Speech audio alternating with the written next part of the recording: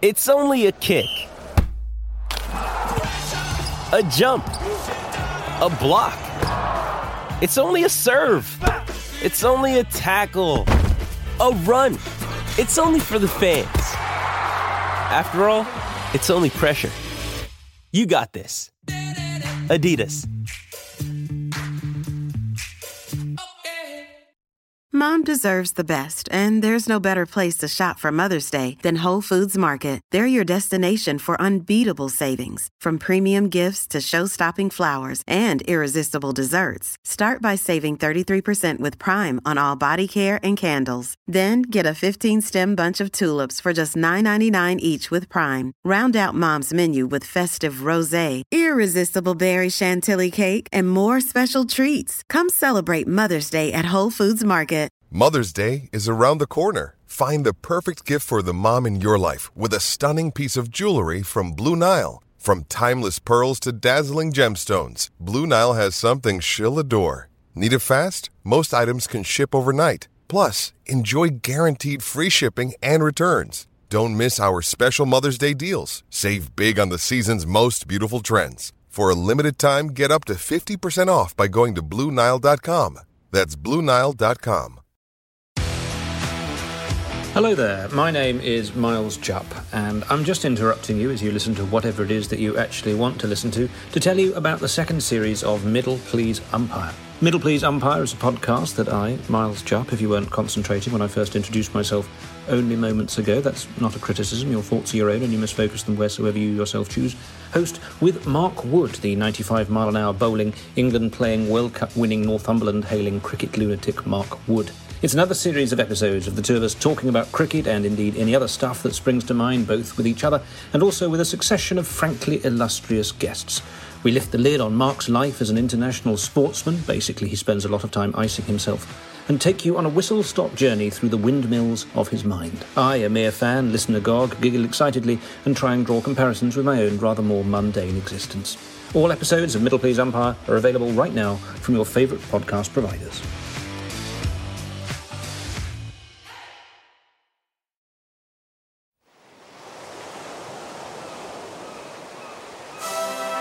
Hello and welcome to Footballistically Arsenal. I'm Boyd Hilton. Sidekick Josh Landy is here as usual. Hi, Josh.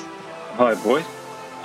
This is a very special episode of our podcast, which we've been doing for 8-9 years now, something like that. I can't remember. We've had all kinds of guests. We've had footballers, Nigel Winterburn, Paul Davis, Perry Rose. We've had celebrities, Matt Lucas, Romesh Ranganathan, Alex Brooker, Dermot O'Leary regularly. And we even had the Speaker of the House of Commons, John Bercow, a couple of years ago, and we went to the House of Commons to interview him. But I think this beats all of those, Josh. I think this, our guest today, this is the new peak.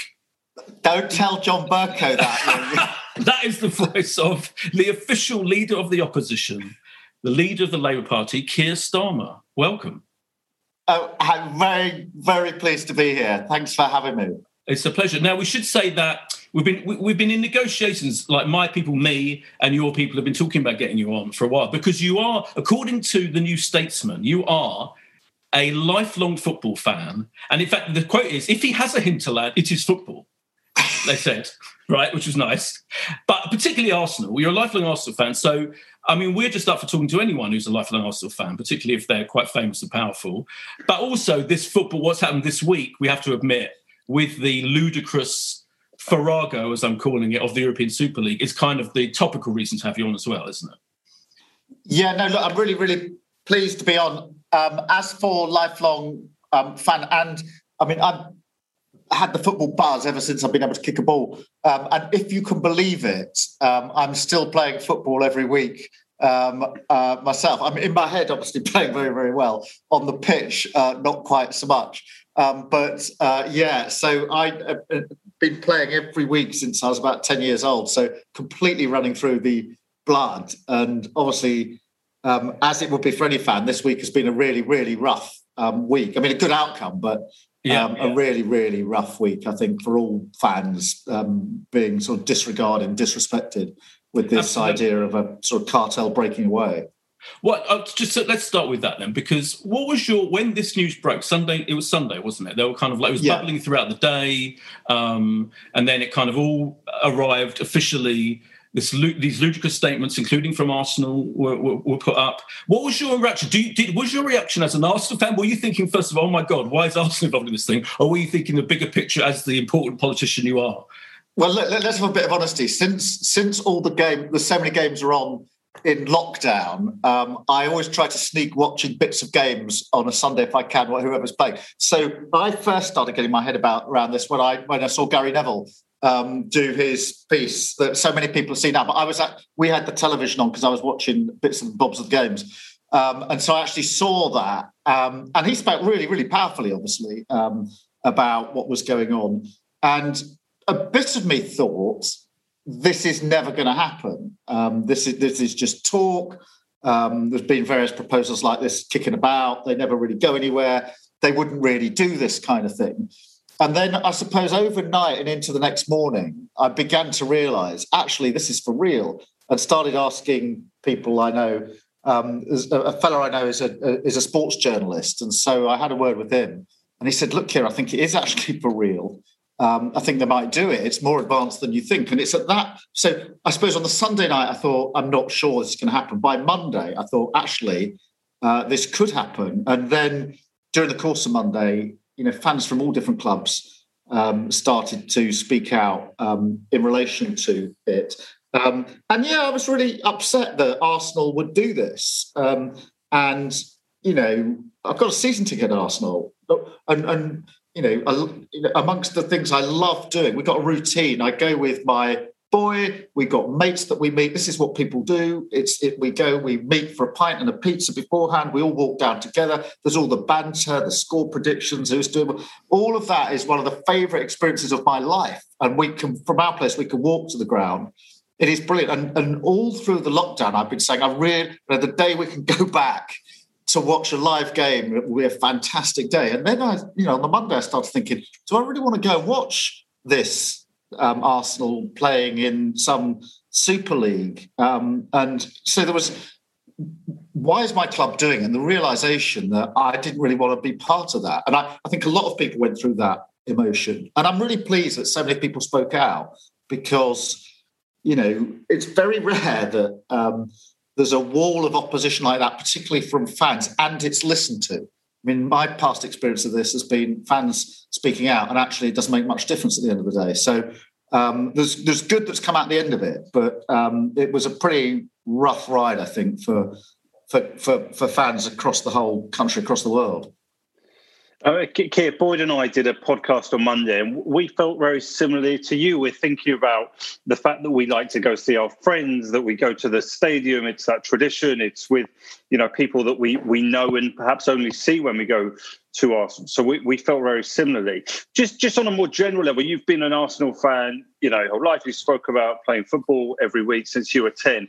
What have you made of that transition of Arsenal from being the club they were when you were younger to now being run by a pretty much absent American billionaire owner who doesn't really have any engagement with the club? So how do you feel about that just as a fan, but then also as a leading political figure?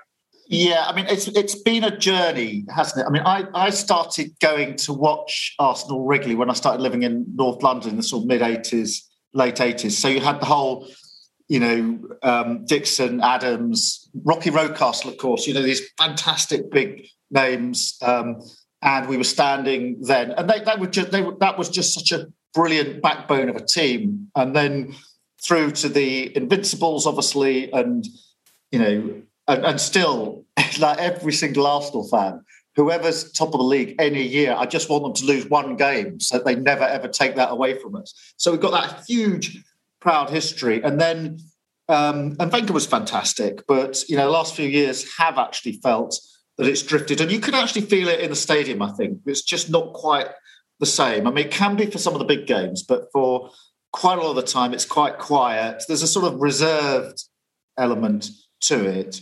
I think things may be turning around now. I have to say I'm really excited about the new players coming through now. And if Arteta builds on the youngsters coming through, I mean, I am an optimist.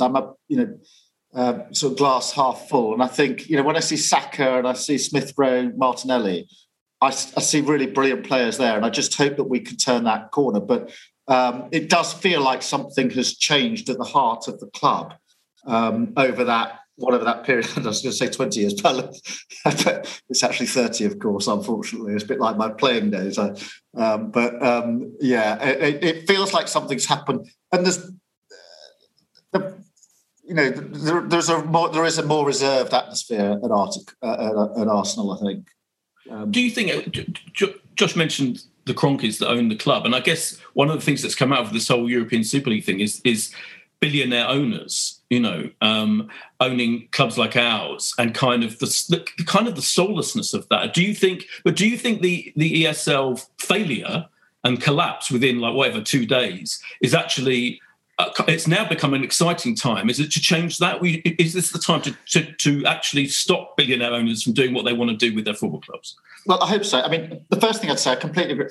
What's happened with these owners is the club just becomes a commodity. It becomes something that is just about money. And whether you love the club, the football, etc., is secondary to how much money you can make out of it.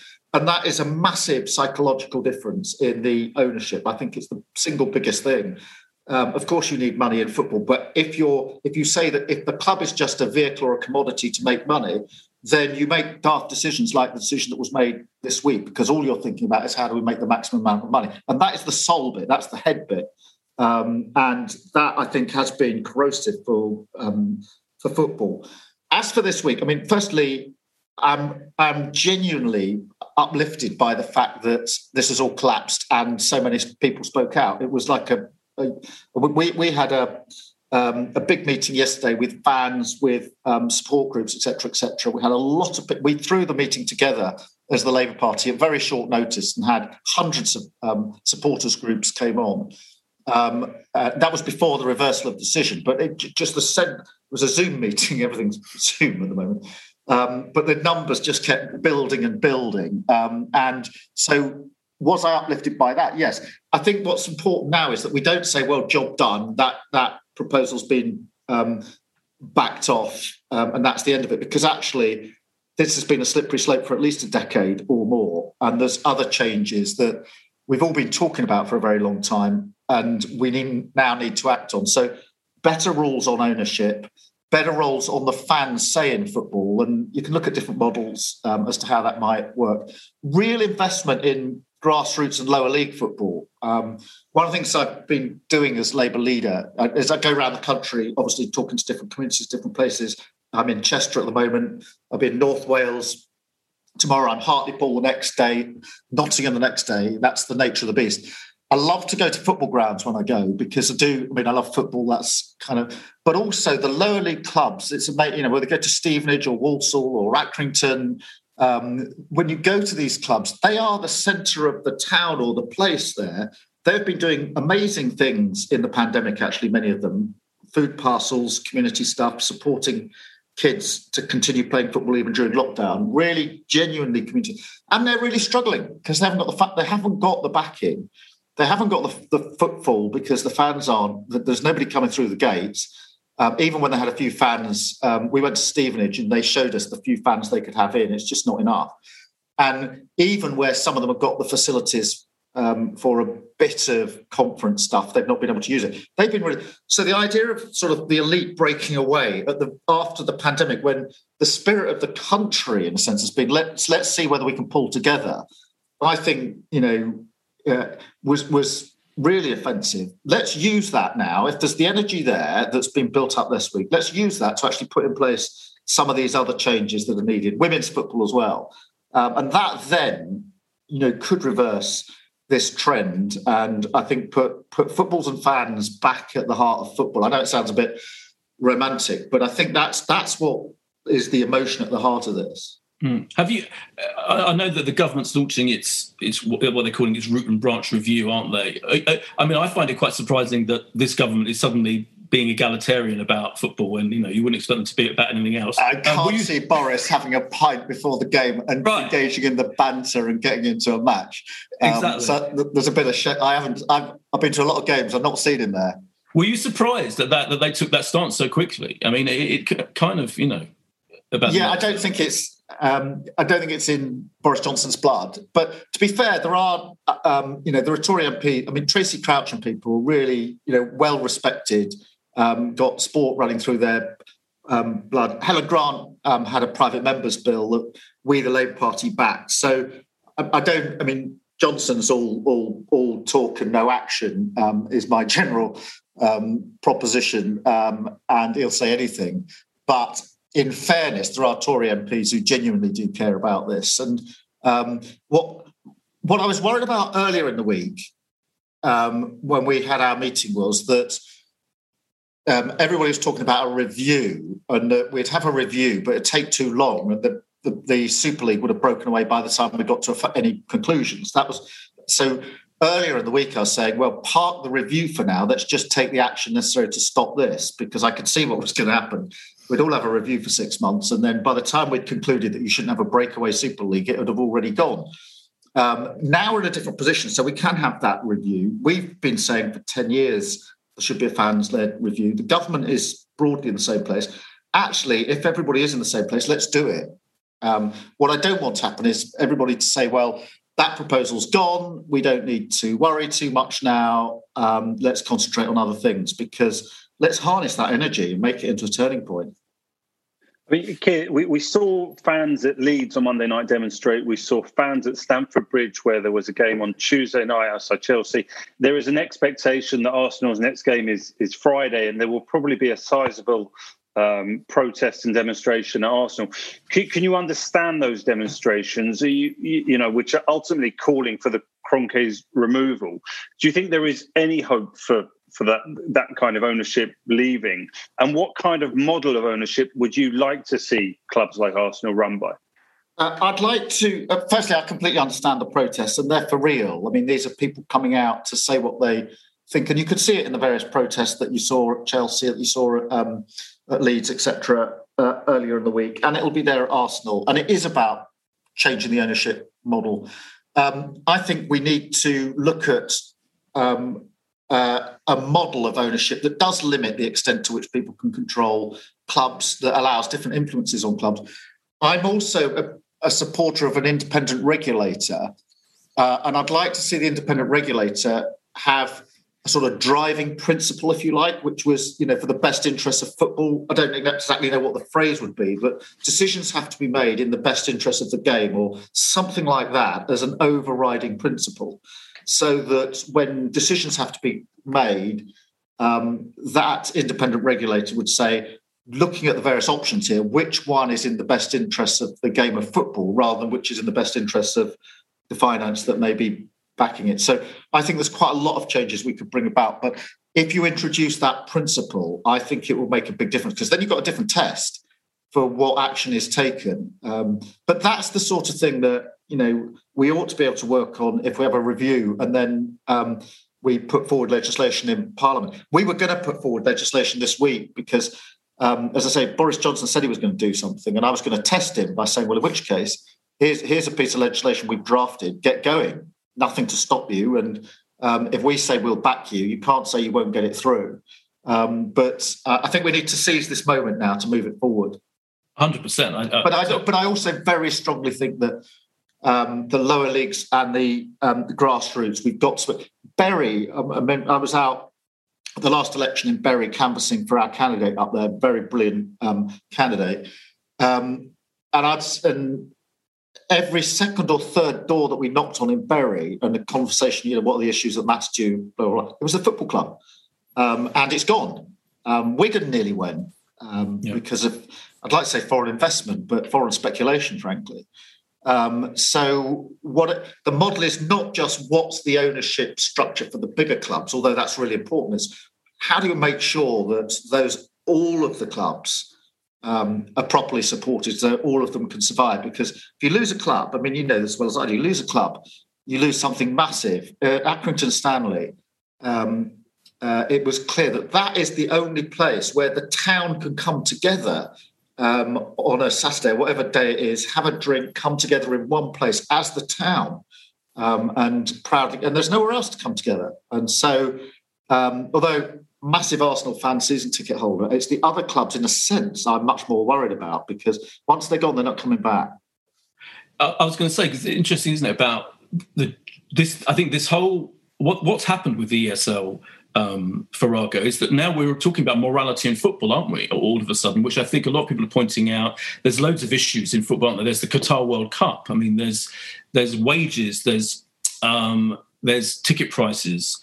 All of these things are now being talked about, which I think is great, isn't it? And do you think this could be a turning point where we suddenly start addressing all of those issues in football?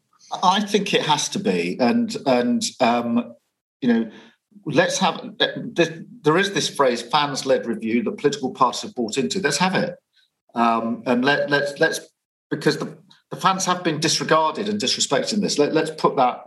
And if the fans had been asked before this proposal to break away this week, the answer would have been obvious. The idea would have been dead before it started. So, but let's look on the bright side. Let's use this then to have that review and make the changes that are necessary, but from top to bottom, to support football and the lower league clubs and the grassroots football as well.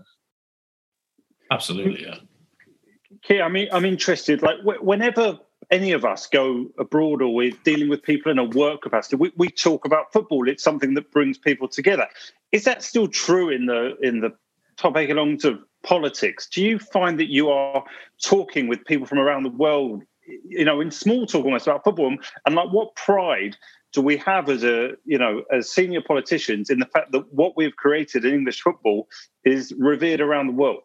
Well, and how do we protect it?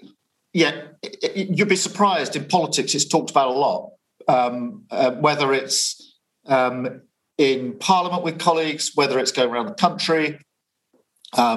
It's a topic of conversation. People love to talk about football, and it is, wherever you go around the country, people want to talk about football. They want to know. But I think how you discuss football is a way of just getting a measure of what people are really like. Abroad, people are, if you go abroad, people want to know about our clubs. They're excited that you support Arsenal, whatever. And there is a great pride. And, I'm going to say something that quite a lot of fans don't really get. But when an English club is playing in Europe, I generally speaking want it to win. It's really weird. So, there was that fantastic 2 or 3 years ago when, do you remember Liverpool and then Tottenham on consecutive nights did the almost impossible to get through the Champions League? And I tweeted something out in support of both of them because the football was riveting.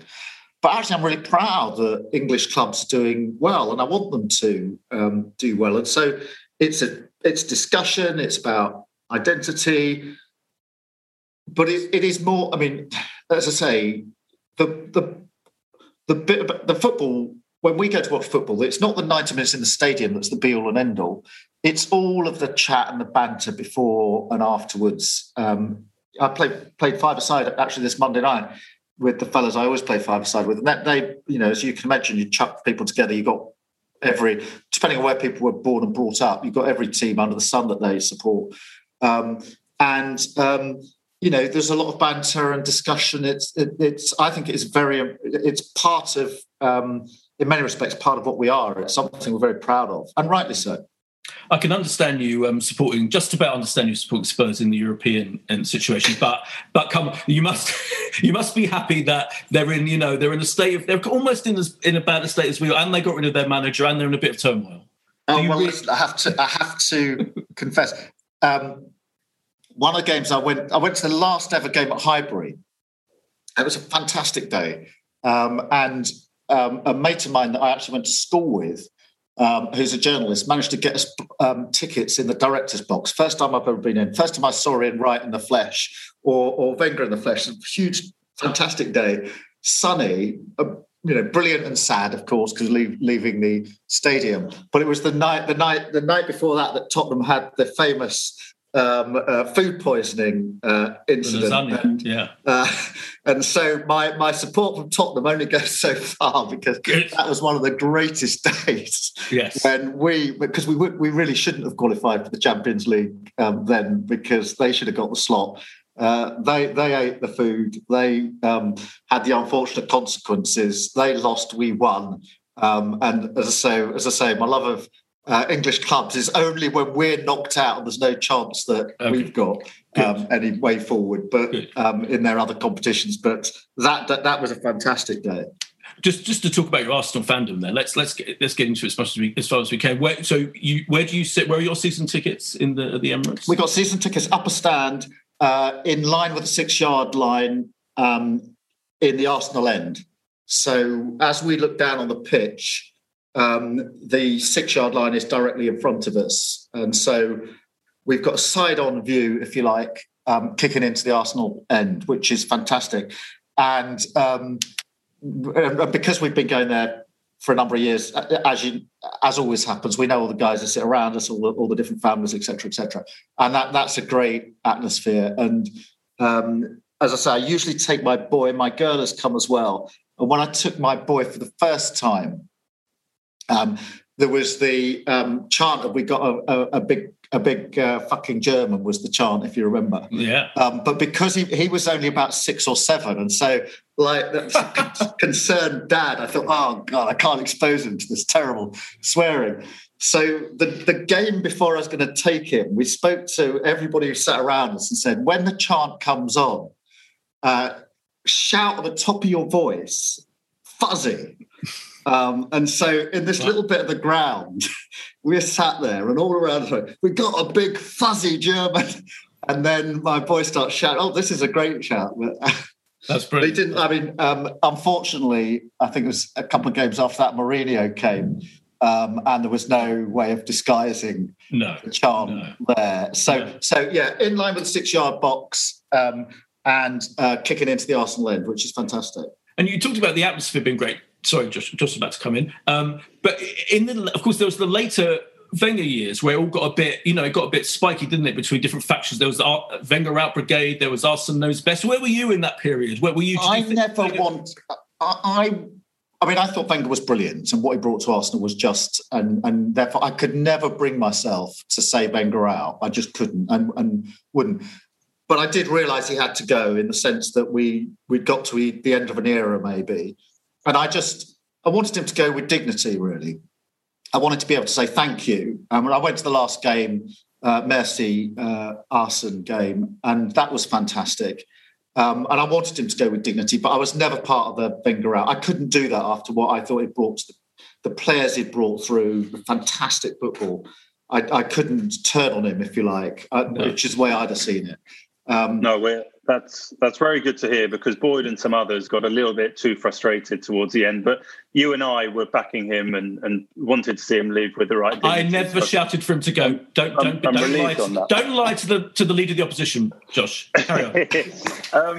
Do you find it relief, almost a bit of an escape to go to Arsenal? You work in an incredibly pressured, I imagine, stressful role where, do you find it almost a relief just to go and spend a couple of hours with, an Arsenal environment?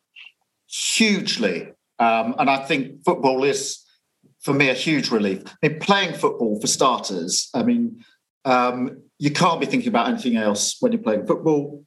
All the guys I play with, it's like every game. Nobody gives a stuff what you do for a living. It's whether you're a decent kind of person on the pitch is all that matters. And that clears out all the politics. For me, means I don't have to worry about all the other things I worry about all day. And then going to the game, again, you're just focused on something else completely.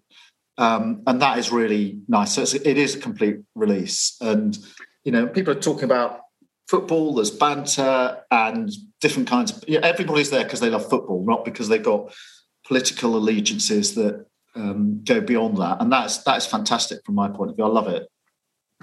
I listened to your Desert Island disc. You spoke about playing football every week, and you said you base your game on a very energetic midfielder. I was wondering, is there an Arsenal player?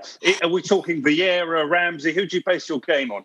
Well, this is every time I answer a question like this, and after the Desert Island disc, I get a yards of text from all the guys I play football with. So saying, I think I said at one stage, I see myself as a box-to-box midfielder. There's all these texts saying, in your head, years ago, and all the rest of it. So I have to be careful. Vieira was who would I want to be? Vieira was a fantastic player to see. But an energetic midfielder is me. But I don't think I could compare myself to Vieira or anybody else. But as I say, the moment I go down the road of describing how I think I play football, that then becomes the central source of banter and piss take for many, many weeks to come. But talking of those players, who was your favourite? Who's your favourite Arsenal player of all time? Would you say? Thierry Henry. I just loved Thierry Henry. I loved the way he played. There was something about it, almost sort of went up, almost over the ball when he got to the ball. He lifted himself up, became bigger and almost half floating. And I love that. And the goals he scored, etc., etc. So for me, Thierry Henry, I have to say Dennis Bergkamp is a very, very close second. Just watching him play live in particular was incredible. To kill a ball with one touch and then, to do something else and score a goal or do a brilliant pass.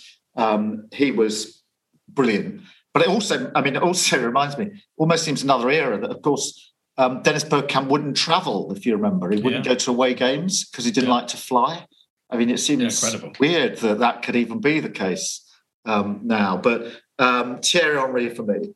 Yeah. And Thierry, I mean, is still good. I mean, the stuff he's doing on anti-racism on social media now, I think is really great. But I just one little anecdote on this that I have to tell you because it just rammed home to me age and years.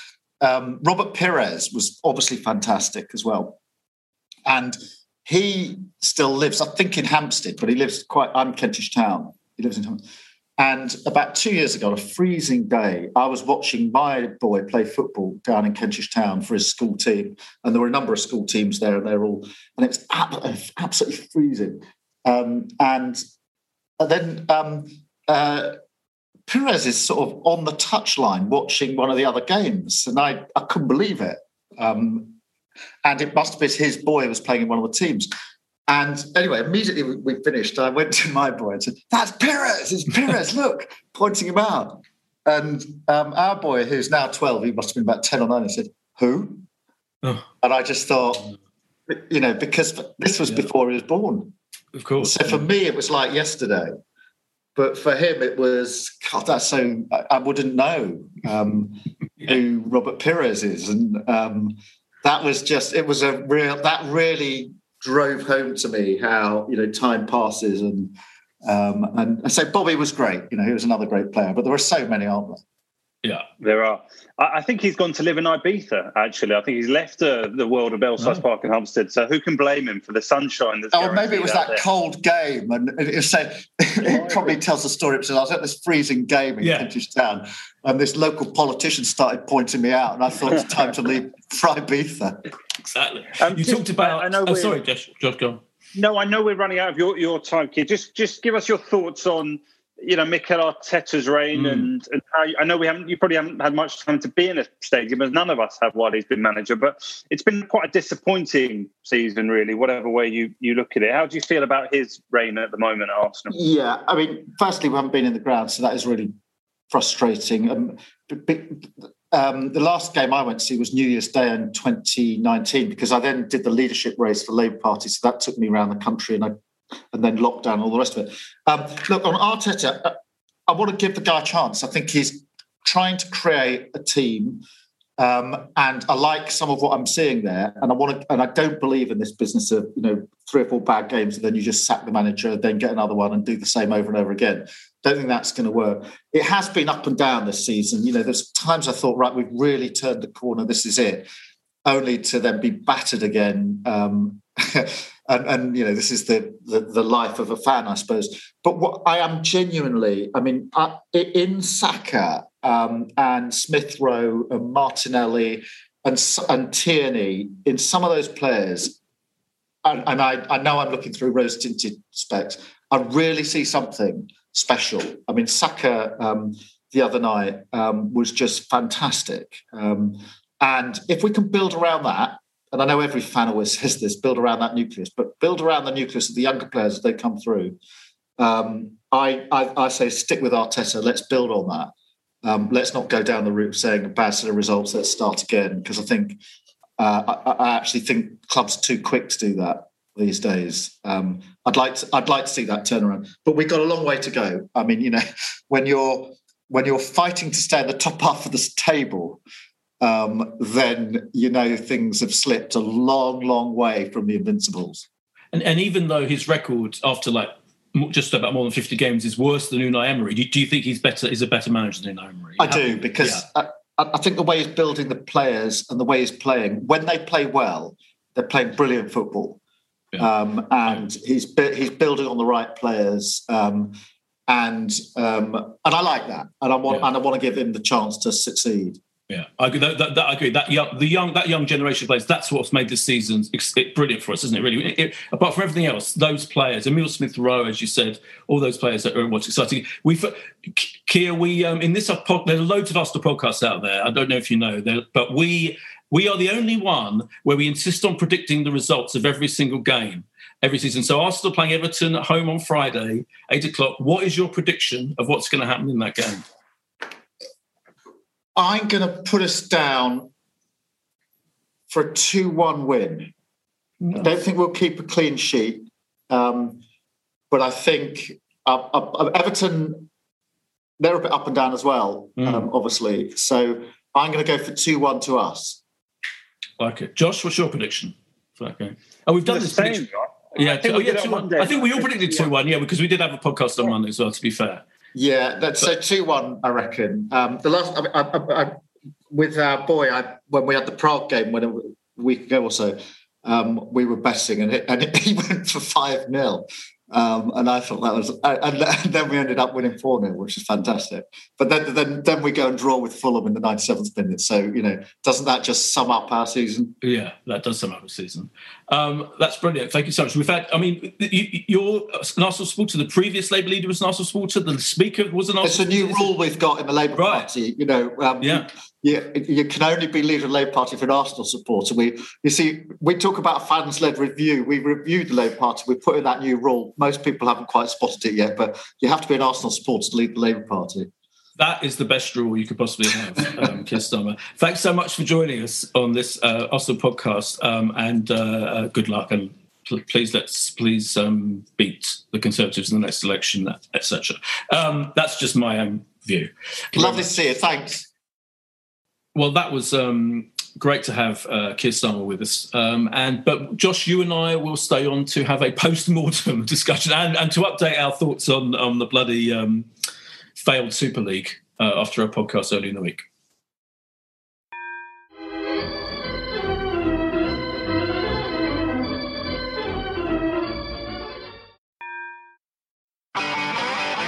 If you want an e-bike that doesn't look like it's made for the shopping precinct, something that's less Mr. Bean and more Steve McQueen, check out the range of bikes from London-based Cooler King. From dope 250-watt city bikes to Harley Bobber-inspired 750-watt beasts that can tear your face off while leaving your smile intact. Cooler Kings are made in limited numbers, yet highly affordable. Check them out now on the web at cooler.bike or find them on Instagram with #CoolerKingBike. Cooler.bike. E-bikes that are cool AF. Well, that was fun, wasn't it, Josh, to have Keir Starmer on? I thought he was good value. And I think he was real. I think the thing about people are going to say, right, people are going to say, when we put this podcast out, it's a part of a PR exercise, who knows, whatever. But I think it's good to get a politician on that actually is clearly properly a fan of Arsenal. And unlike, when David Cameron got confused between Aston Villa and West Ham, and all that, and clearly Boris Johnson doesn't know the first thing about fucking football. I think he's a proper fan. So I'm really glad we got him on. No, well done, Boyd. Your important connections in the world of media and politics came through. If only I had some of them. I need to go look for some. absolutely. No, you've got more than enough connections. You're fine. But I mean, it's funny, isn't it? I mean, 48 hours on from doing the podcast, and it feels like a different world. I mean, on Monday, I was genuinely worried this is all going to happen, and suddenly, I wonder if in a couple of years' time, I'll remember those crazy 2 days when we were worried about Arsenal entering some sort of Super League, and I don't know. But the question is, Lloyd, is the damage done? How, or is it that the owners know they're hated? And they went for this. It didn't work, but they don't really care. I think they live in such a bubble. They probably did. I think they probably live in our owners in particular. I think they live in such a bubble, literally, almost literally, not literally a bubble. That's ridiculous, but almost literally, in their own world. Thousands of miles away. And I think they probably delude themselves that fans don't get that angry about this kind of thing, maybe, and we just kind of deal with it. And I think this is a reckoning. I really do. I think it's a moment where, and when they see the demonstrations on Friday, before the match, and when they see this, I think they've been shocked. But I think the statement, it was quite a grovelling statement, apologising, wasn't it, by the club from the board? Not signed by Stan Kroenke, obviously. But I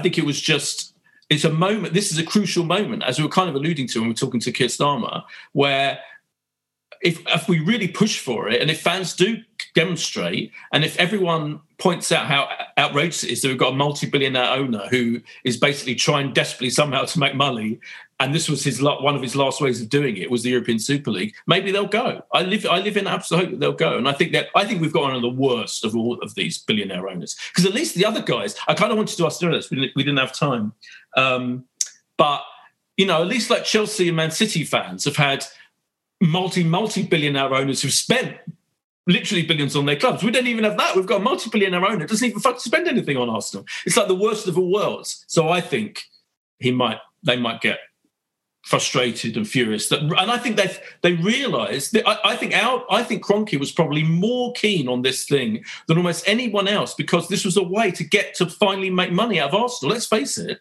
he's not making money out of us, really, has he?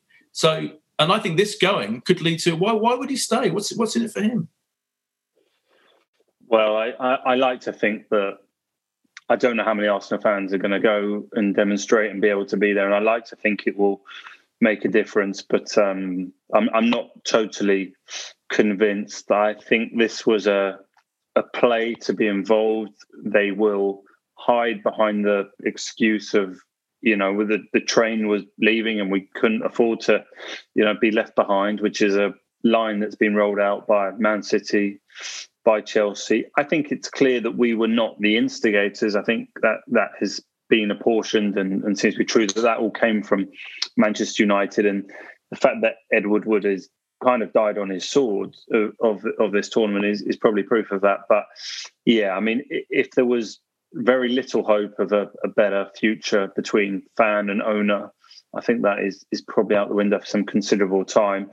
Though I guess we should be, at least, if there is the smallest granule of positivity, it was in the fact that there was an apology, which wasn't there in some of the other club statements. There was, the Liverpool statement, it was just a few paragraphs of factual, right? As if you were announcing an under-23 player going out on loan. It was, but funnily enough, Arsenal, there was a bit of contrition, maybe. Grovelling. But John Henry had to do a video today because of that. That was quite funny. They kind of realised that was moronic to not even apologise, really. So then this whole thing, it is absolute farce. And I think, to see billionaire owners humiliated like this is extremely, it's gone from, as you said, I think in the beginning of the podcast, it's gone from the stress and distress of Sunday night, Monday, feeling that our game's about to be ruined by these idiots, to I think they've lost a lot of power. I think there was a real genuine power and a lot of kind of almost symbolic power. We'll see. Anyway. Well, absolutely, you're right, because who did they... There was no one. There was no one back in this, was there? You lost the supporters, you lost the pundits, the former players, the players themselves coming out against this. And I think as soon as you had Jurgen Klopp do his interview on Monday night, huge. You kind of sense, hang on a minute, how can it really be the manager of Liverpool Football Club who's not aware of this and doesn't back it, and the players aren't backing it? And then I think obviously... I agree. And I think, do you know what? It pains me to say it, but I think those Chelsea fans that demonstrated are key. To have that on TV, they were, I think so. I have to give them credit. And they stopped the coach. They delayed the start kickoff. That meant, you had more of Gary Neville and Jamie Carragher on Monday Night Football, who were also brilliant. I think it all contributed to it. I think the Chelsea fans, particularly Gary Neville, I think all of that, and Klopp for sure, absolutely massive, yeah, and Jordan and Henderson as well. So all of those things cumulatively, and all the Arsenal fan groups, of course, credit to Arsenal Sports Trust and all the Arsenal fan groups, Black Scarf and Vincent, all of them for showing the fury about it. Yeah, but I think it is, and because on Monday on our podcast on Monday, I was saying I was kind of can the fans do anything? But I think I've been proven wrong. I think it has been, fans can have changed things. I think it's a pretty momentous moment. In some ways, that is the positive, as you've just alluded, that we have gone from a position where there is an element of fan power that has been proven, that maybe people needed to see something like this be overturned to reaffirm the importance fans play. And, much as these owners wanted to see this through, it won't go through the history and tradition of Arsenal being like a top flight club and being the longest team. All these things do remain. So that is the huge positive. And I think I was also a little bit anxious that the negativity was almost going to go on to the players. And I think that's what maybe Petr Cech was trying to say. Oh, yeah, that was fun. Had to confront the fans, even though you could argue there's a bigger picture here than, it doesn't matter if we draw against Brighton. That, I think, was a feeling genuinely from the Chelsea fans. There's something more important here, and that is to be commended. So, there have been there's a positive feel to it now in the most bizarre way. And I don't know. I mean, we still might be back in the stadium in a month, right? Because it's supposed to be that the final game of the season can have fans. So, who knows? Maybe in 4 weeks we'll, be there and, feel a bit of happiness that we've, sat back in our seats, that we feel we belong to. Yeah, I can't wait. Yeah, absolutely. Yeah. Great. It's been fun to do a second podcast in a week. And there we go. And as I said before, exactly. We will be back and hopefully having got a strong result against Everton, and then we can start worrying about our European semi-final, which will mean something, because if we win, we'll go to a Champions League. So 100%. What a difference in a few days, mate. Absolutely brilliant. But no, well done, Boyd, on getting Keir. Fantastic. And look forward to next week. Thank you very much. Yeah, look forward to next week. Bye. This is a Playback Media production. To listen to all our football podcasts, visit playbackmedia.co.uk. Sports Social Podcast Network. It is Ryan here, and I have a question for you. What do you do when you win? Like, are you a fist pumper, a woohooer, a hand clapper, a high fiver? I kind of like the high five, but if you want to hone in on those winning moves, check out Chumba Casino. At ChumbaCasino.com, choose from hundreds of social casino-style games for your chance to redeem serious cash prizes. There are new game releases weekly, plus free daily bonuses, so don't wait. Start having the most fun ever at ChumbaCasino.com. No purchase necessary. VGW. Void where prohibited by law. See terms and conditions. 18+.